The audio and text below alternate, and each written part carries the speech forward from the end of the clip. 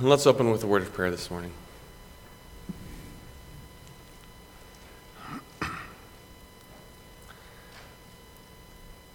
Heavenly Father,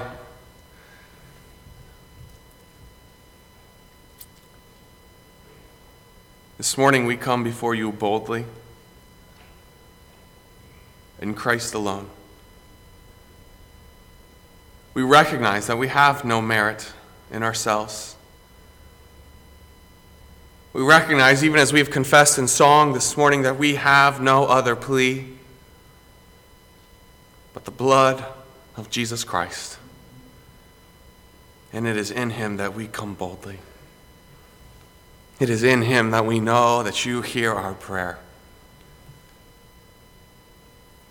Heavenly Father, this is the prayer of our hearts, even as Jenny has just proclaimed in song. Take my life and let it be consecrated, Lord, to thee. Heavenly Father, for those of us who are in Christ, that is the prayer of our hearts. That you would take our hearts, that you would take our lives, that you would use us for the glory of God, even as you promise to work all things for our good and for your glory. Even this morning, as we come to this passage, we pray that you would work through your word as you promise. We pray that the truth of the word of God would grip our hearts, that your word would not return void, that you would challenge us, that you would confront us, that you would change us for your glory this morning, Heavenly Father. Work in us. Accomplish your purpose in each and every one of our lives through your Spirit, working through the Word of God to the glory of God.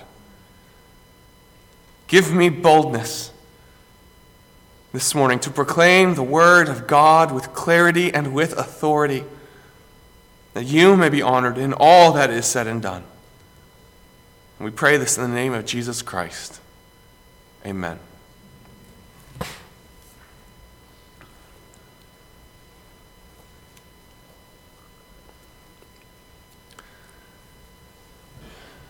We all love a good story with a daring escape. There's something about that just grabs our attention and pulls us in. It's what drew the crowds to marvel at Harry Houdini's ability to escape from seemingly impossible situations. Our imaginations are ignited with the stories of Harriet Tubman in the Underground Railroad. Slaves escaping the plantations of the South and fleeing to the promise of freedom in the North.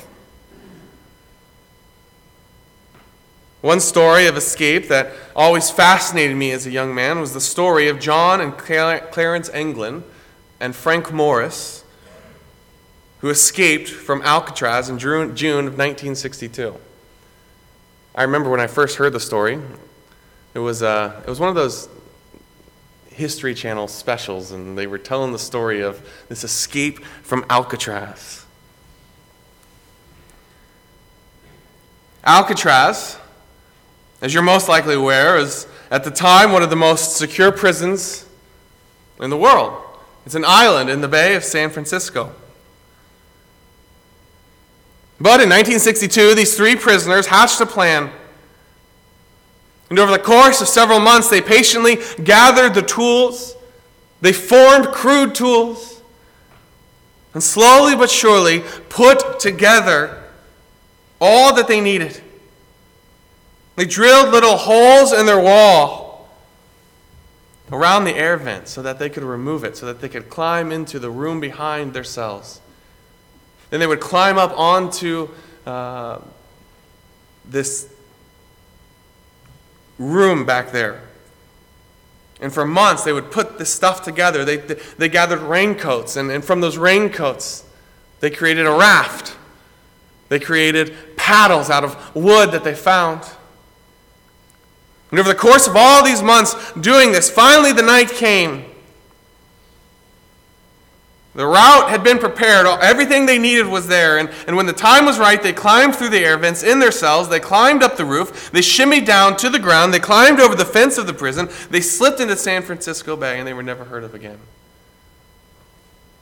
No one knows what became of them. There's evidence that they never made it to land. But we don't know. But it's that story that captures our attention, is it not? This daring escape from seemingly impossible situations.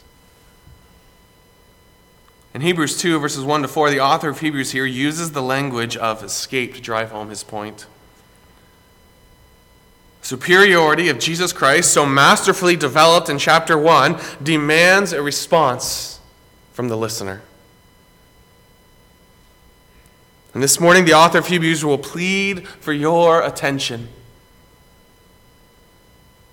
Pay attention.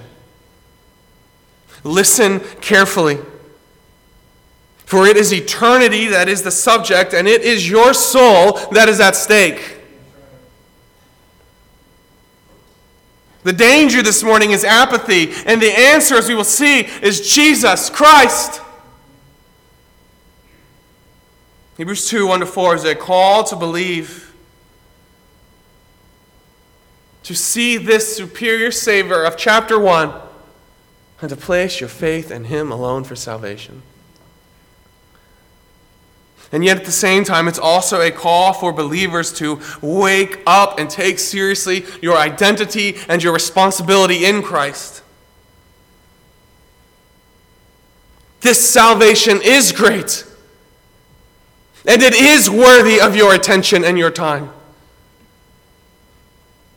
This morning, as we work our way through this passage, we will see the warning of this passage and the reality of this passage. First thing we see in verse 1 is the warning. The warning. Chapter 2, verse 1 begins, "Therefore we must give the more earnest heed to the things that we have heard, lest we drift away." Therefore. We say often, every time you see the word therefore, you pause to see what the therefore is there for. Therefore is a connecting word. It connects this passage with the passage that precedes it. Therefore, based on the reality of chapter 1, based on the fact that Jesus is the heir of all things, that Jesus is the radiance of the glory of God, that He is the creator and the sustainer, that He is Messiah, that He is the eternal Son of God, that He is the fulfillment of all of God's promises to David and to Abraham.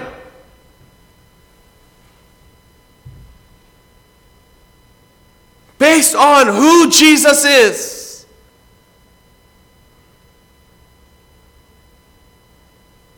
based on the fact that He is better than the prophets, that He is better than the angels because He is the Son of God. Based on that, we must give the more earnest heed. We must give the more earnest heed. You must pay attention to this. You must not miss this. This is more than simply, hear what I'm saying. This is more than just a reminder. Don't forget that. Don't forget this. It is as if the writer of Hebrews is grabbing you by the shoulders and is shaking you and is saying, do not miss this. Put away all distractions and pay attention. Krista and I were dating. One time she was over visiting at our house, and we were staying there. It was one of the times when she was a student at Bob Jones, and I was there as well, and we had homework to do, we had other things to do, and we were just kind of sitting in the living room. And my dad was sitting there, and we were talking, and my dad was scrolling through the TV, and then all of a sudden he saw a movie. It was one of his favorite movies. He loves this movie. And so he said, "Oh, guys, you have got to see this." And so he turns to that movie, And we're sitting there, and we're talking, and I've got my computer out, and I'm doing some homework, and Krista's sitting there, and she's talking. And my dad's like, guys, pay attention, watch this. And we keep talking, and eventually my dad's starting to get kind of frustrated. He's, Josh, put your computer away and pay attention to the movie. I want you to see this. Chris and I often laugh about it. Whenever we see that movie, we'll make fun of that moment. It was kind of a funny moment. To him, in that moment, he wanted us to get rid of all distractions and pay attention to what is at hand. This is the most important thing. There is nothing else that matters.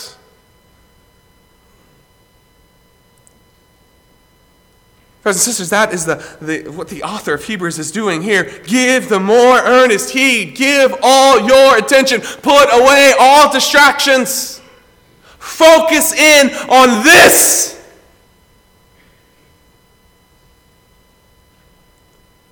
It's like driving on ice. You give your full attention to that. Both hands are on the wheel. You are sitting up straight. Maybe you even turn the radio off so you can pay more attention to the road in front of you. You slow your speed down. You give all of your attention to that because there's a lot at stake. Give the more earnest heed. Pay attention. Do not miss this. Pay attention to what? Because of who Jesus is. Give all the more attention to the things that we have heard. Because of who Jesus is, listen to all that Jesus has said. This is the gospel, and it is everything that is tied to who Jesus is and what he has done. In fact, it's everything that we'll see later on in this passage as we get to verses 3 and 4. It is this message that has been authenticated. It is the message proclaimed by Jesus Christ that is better than that proclaimed by the prophets or the angels. It is the things that we have heard. It is the gospel. Pay attention to the fact that Jesus is the Son of God, that he is the promised Messiah. Pay attention to the fact that he died on the cross for your sins. Pay attention to the fact that he promised you life by faith alone. Pay attention to who Jesus is and all that he has promised you. In fact, don't just pay attention, give all the more earnest heed to this. This is worthy of all of your attention. Why? Lest we drift away. Lest we drift away. John MacArthur and several other commentators note that the words that are used here, to give more earnest heed, and the words that are used here, lest we drift away, both of these words have a nautical theme to them. They are terms that are used to a ship that has been allowed to drift past the harbor because the sailors overlooked important details. They forgot to drop the anchor. They forgot to pay attention to the current and to the wind. And because they did not pay earnest heed to this, they drift past the harbor out into the storm. Lest we drift away.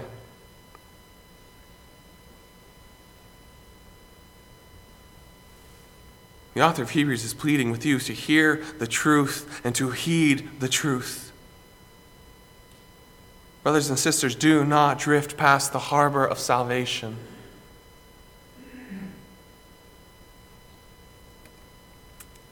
MacArthur makes another note here. It's a very powerful statement, I believe. It's a picture that grabs our attention. He says this: most people do not go headlong and intentionally into hell. they drift into it. Most people do not deliberately, in a moment, turn their backs on God or curse Him. Most people just slowly, almost imperceptibly, slip past the harbor of salvation out into eternal destruction. Brothers and sisters, do not slip past the harbor of salvation. Pay all the more attention to this. Heed the gospel. Look to the superiority of Jesus Christ proclaimed in chapter 1 and pay attention to it. Respond in faith. Cling to these things that we have heard. Pay all the more attention to them. Do not miss this.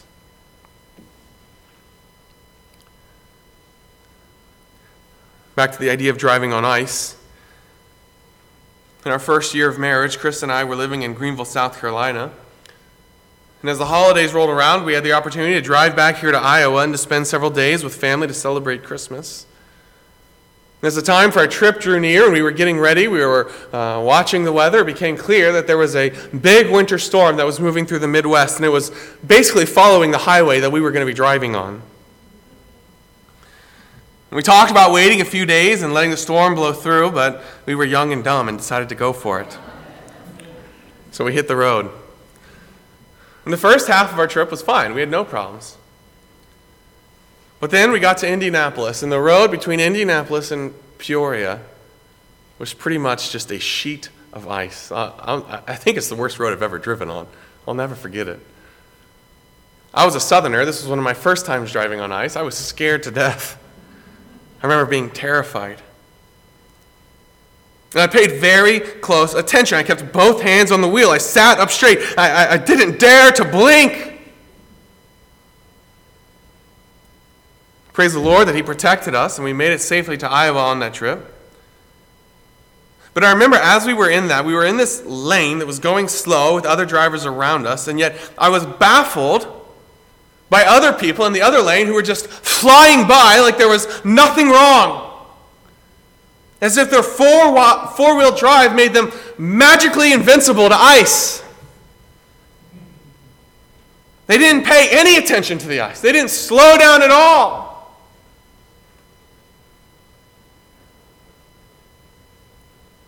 There was plenty of evidence. You could see the roads. Even driving as slow and as carefully as I was still sliding some. The roads were covered in ice. All the road signs were pleading with drivers to slow down, and there were semis and cars on the side of the road all over the place. There was plenty of warning signs. And many people that day who did not set out to wreck their car ended up in the ditch because they did not heed the warning signs and act accordingly. They did not pay attention.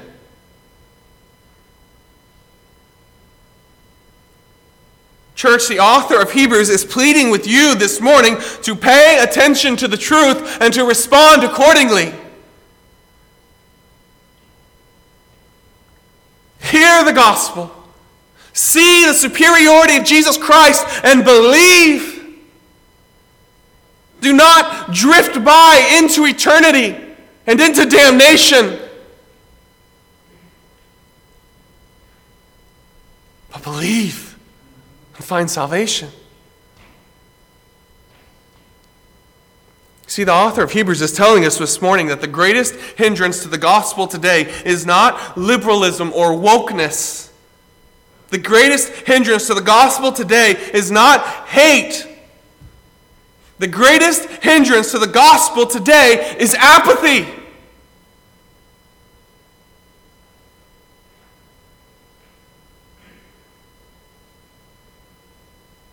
Do not drift mindlessly into hell, but believe on the Lord Jesus Christ and you will be saved.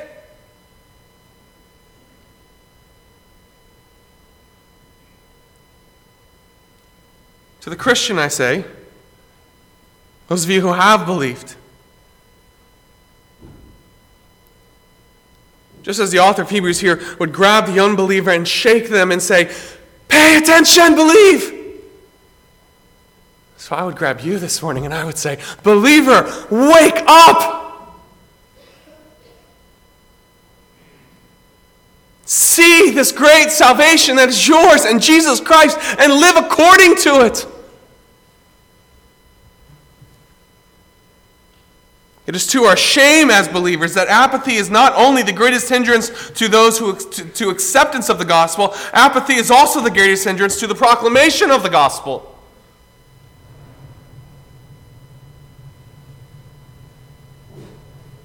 How can we grow so cold and apathetic to a gospel that is so glorious? To a Savior who is so superior?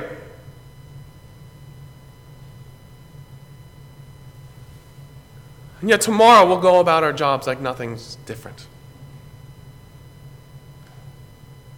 Tomorrow we'll stand in line at a grocery store beside someone who is condemned to hell, and we do not care enough to share this great gospel with them.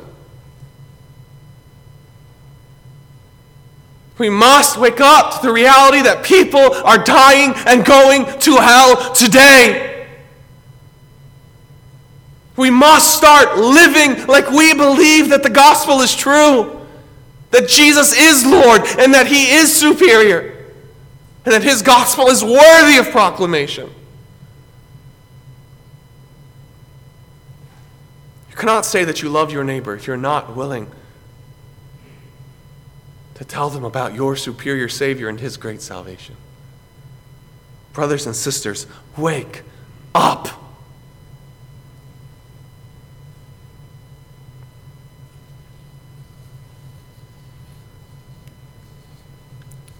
This is His warning. Secondly, we see the reality, the reason for the warning. Do not miss this. Pay attention to the things that we have heard, lest we drift away. Why? Verse 2. For if the word spoken through angels proved steadfast, and every transgression and disobedience received a just reward. All right, let's pause there. Here, the author of Hebrews comes back to angels. You may remember from last week that in the end of chapter 1, from verse 5 through the end, he turns his attention to angels, how Jesus is superior to angels.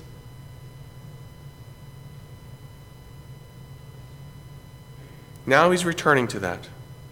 The word spoken through angels. What is that? What is this word spoken through angels? Well, Acts 7:38 and verse 53, along with Galatians 3:19, indicate, along with Jewish tradition, that the law was given in the presence of angels.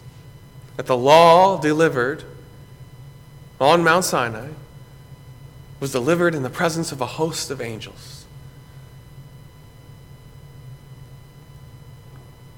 It's referenced in Acts 7. It's referenced in Galatians 3:19. In extra-biblical rabbinical writings. This word spoken through angels is the law.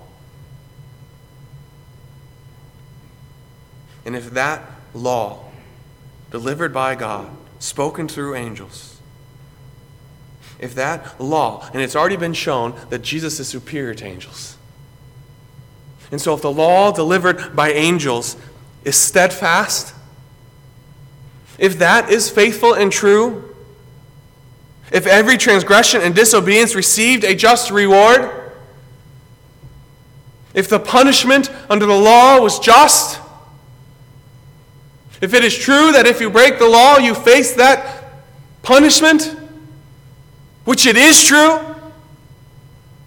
if that law was steadfast, if that law was faithful, every transgression and disobedience, transgression, sins of commission, sins that I set out to do, disobedience, sins of commission, sins of omission. If all these sins were punished, if that law was shown to be steadfast and God stood by that law,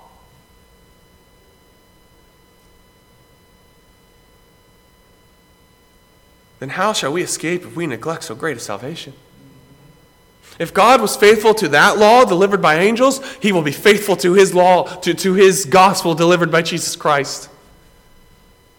If he was faithful to condemn based on that law, he will be faithful to condemn in the gospel of Jesus Christ. Believe. How shall we escape if we neglect so great a salvation?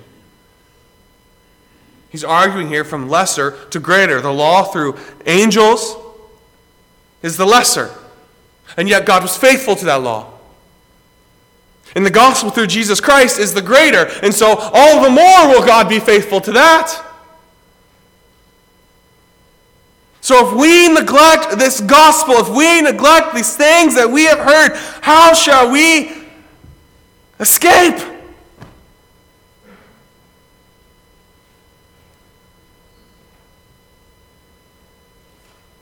How shall we escape?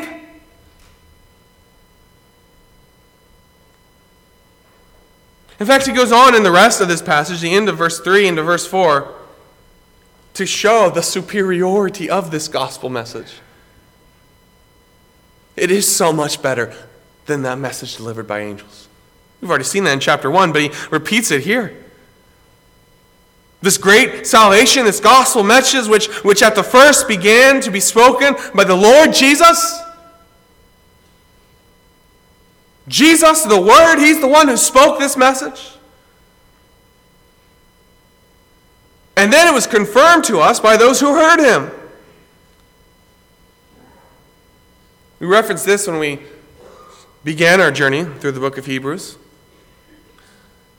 That Hebrews is written to second generation believers. You see evidence of that here at the end of verse 3, which first began to be spoken by the Lord. Jesus Christ proclaimed this message, and then it was confirmed to us, so we heard it by those who heard him. We didn't hear it ourselves from him, but those who heard him told us. It's been passed along. It was confirmed to us through those who heard him. These are apostles and first generation Christians. These are eyewitnesses to all that Jesus said and did. Jesus spoke it and they confirmed it, but it doesn't stop there. God himself also bore witness to this great salvation. He bore witness with signs and wonders, with various miracles and gifts of the Holy Spirit, according to his will.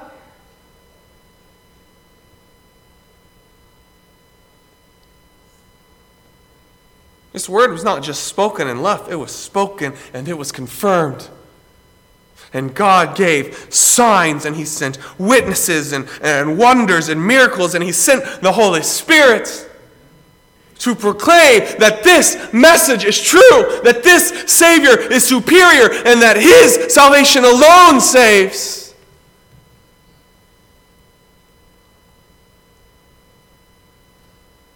And if you neglect that, how can you escape the condemnation?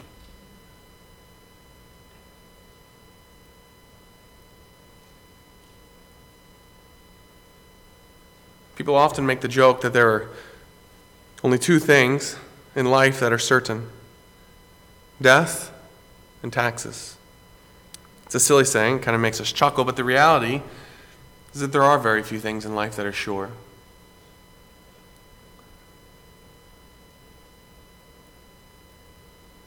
You're not even guaranteed another breath this morning. You're not even guaranteed to make it to your lunch plans, to walk out these doors. You're not guaranteed to make it home. You're not guaranteed tomorrow. But one thing that is sure is the reality that one day you will stand before a holy and a just God.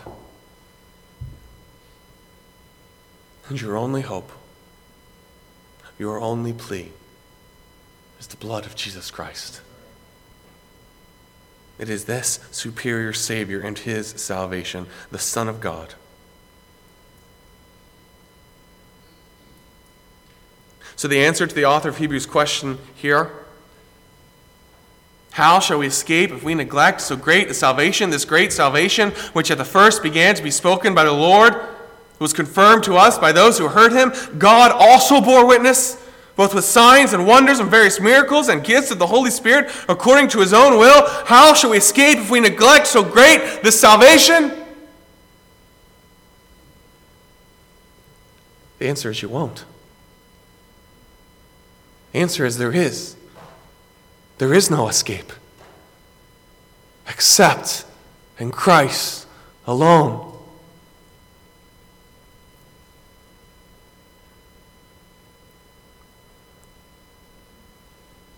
As we first launched into Hebrews a few weeks ago, we noted that the purpose of Hebrews is to call these young believers to faithfulness.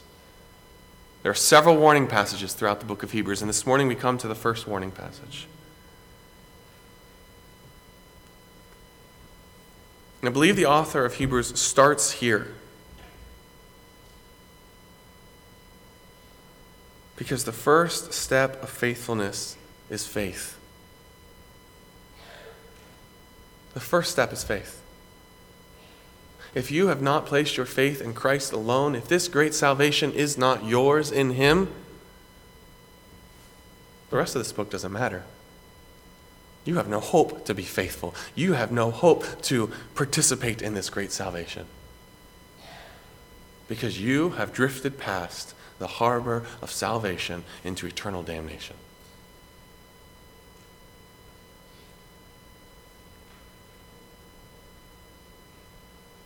So here in Hebrews 2, 1-4, the author of Hebrews begins with a call to believe. It's more than a call. It is a pleading. Do not miss this.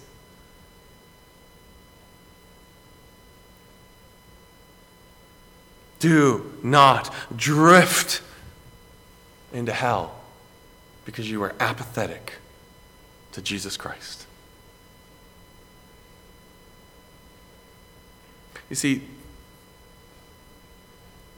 we've noted that Hebrews is written to a Christian audience.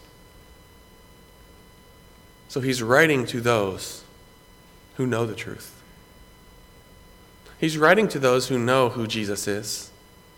He's writing to those who may have even given mental consent to the fact that, yes, I'm a sinner. I know that I'm bad. He's writing to second-generation believers. So many of these probably grew up in Christian homes like we did. At least one of their parents probably told them the gospel, told them stories of Jesus Christ and of the apostles.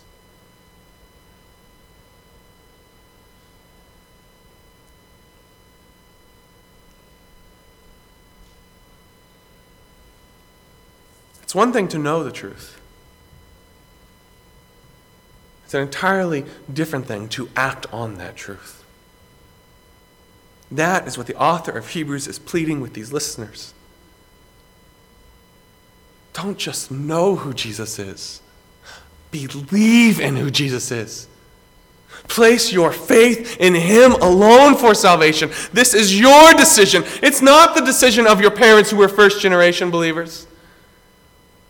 It's not the decision of your just general faith community. You are a sinner, and your sin will condemn you to hell, and you must call on the name of the Lord Jesus Christ. You must be saved. You must heed the gospel.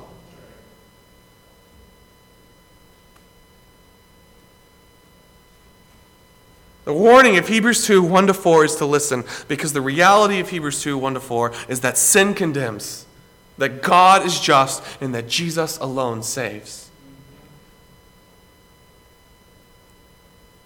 And so won't you believe today?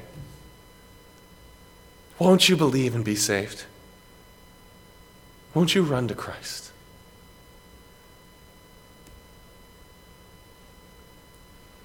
In just a second, we're going to close with a song. We're going to close with the song, Turn Your Eyes Upon Jesus.